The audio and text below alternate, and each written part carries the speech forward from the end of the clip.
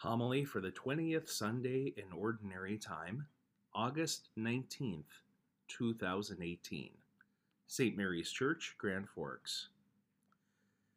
As I begin today, I don't necessarily want to, but I need to briefly address the barrage of bad news that we've endured this week about the Church in the United States.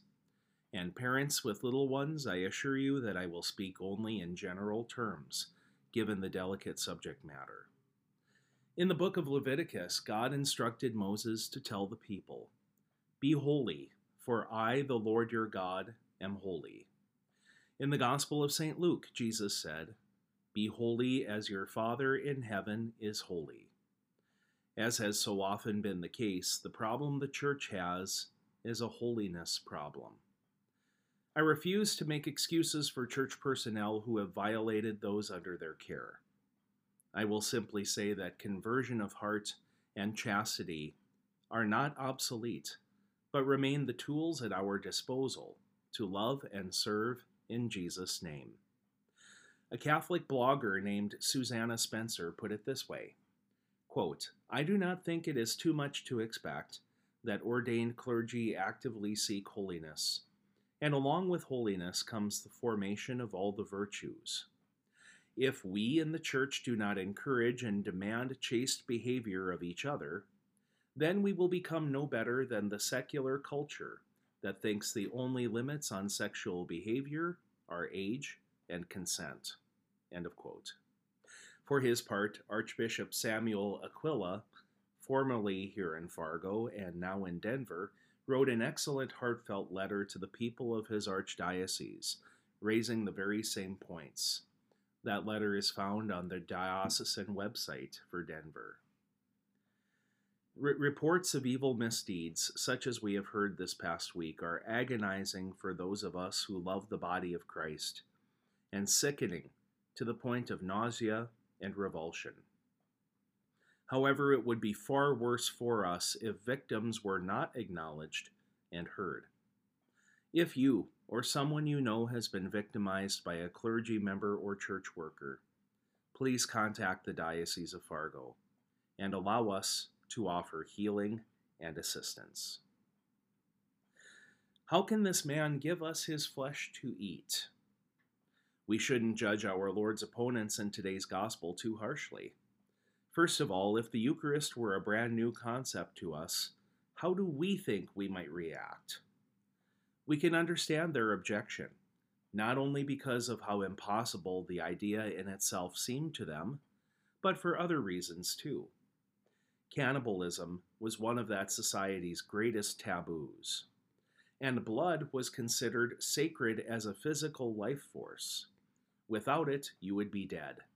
Hence, Jews refused to eat the flesh of any animal with blood commingled in it.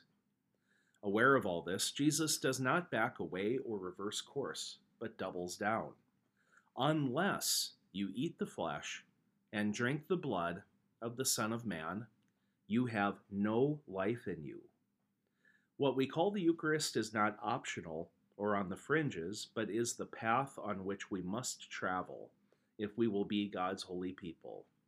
There simply is no detour. As Jesus was bold here, so are we. It would be easy to cave into our doubts and to make excuses, as so many others have done, to try to capitulate, as many of the reformers did 5 centuries ago. We do not shrink from the truth. The Church confronts us with this message in its starkness. Do we understand what we are doing when we receive Holy Communion? Can we explain to someone how it is that we truly receive Christ's body and blood and are not cannibals? The best way, I think, to explain this mystery of our faith is to use a little bit of philosophy.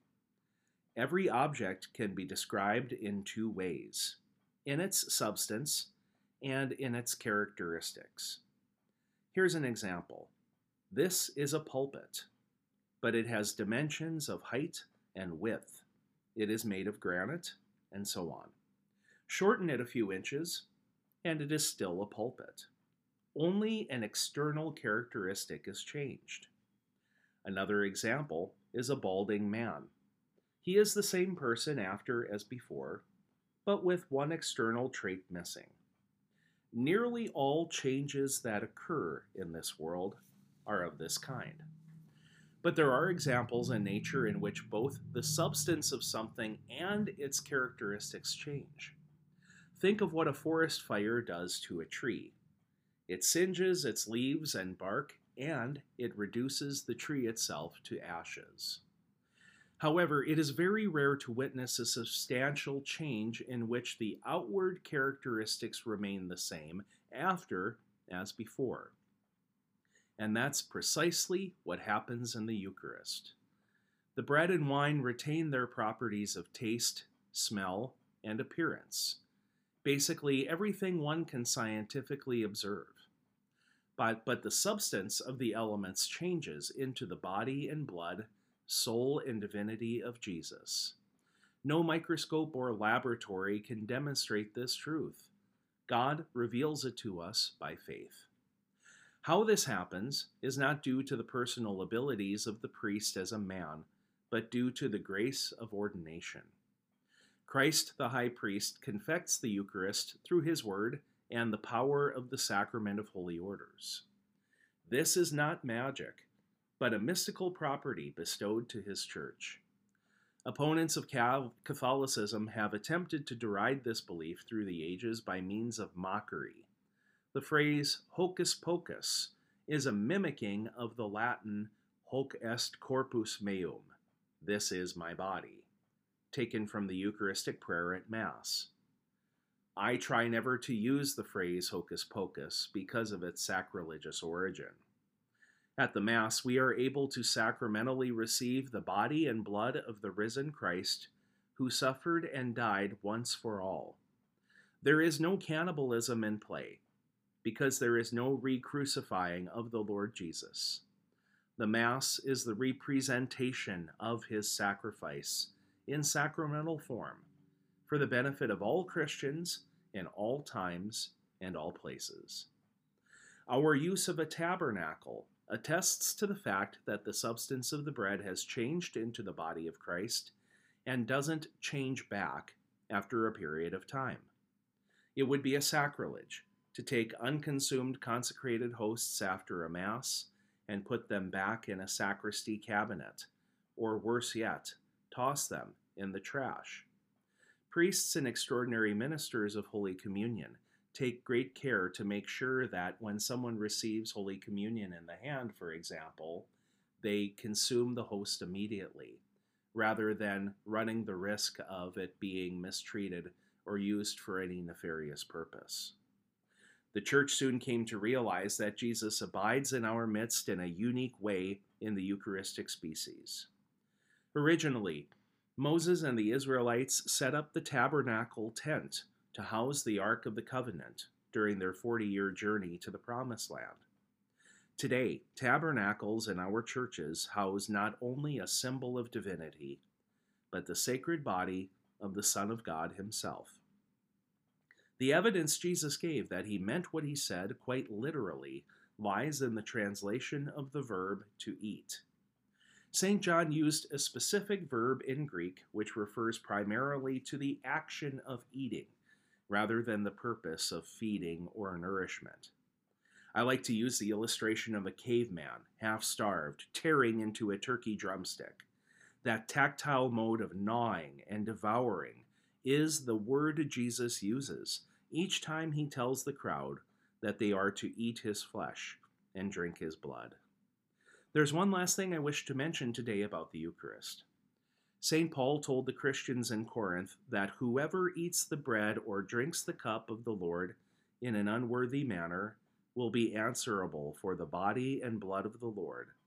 Examine yourselves, and only then eat of the bread and drink of the cup. For all who eat and drink without discerning the body, eat and drink judgment against themselves. To examine ourselves and discern, then, requires that we take seriously how we are disposed and what our motivation is. Do we come forward for communion because we want to join in with everyone else, or because we don't want to stand out? Did St. Paul say anything in his instruction to the Corinthians about those reasons? Mortal sin is not a popular topic, but we need to address it. Would you walk away from a spilled glass of milk or juice in your kitchen as though it did not need wiping up? Similarly, mortal sin doesn't go away by our ignorance of it or by wishing it away. God has the unfailing remedy in the sacrament of confession. God, and not the world, has the pathway to holiness, and it consists of far more than we could have dared ask for on our own. Amen.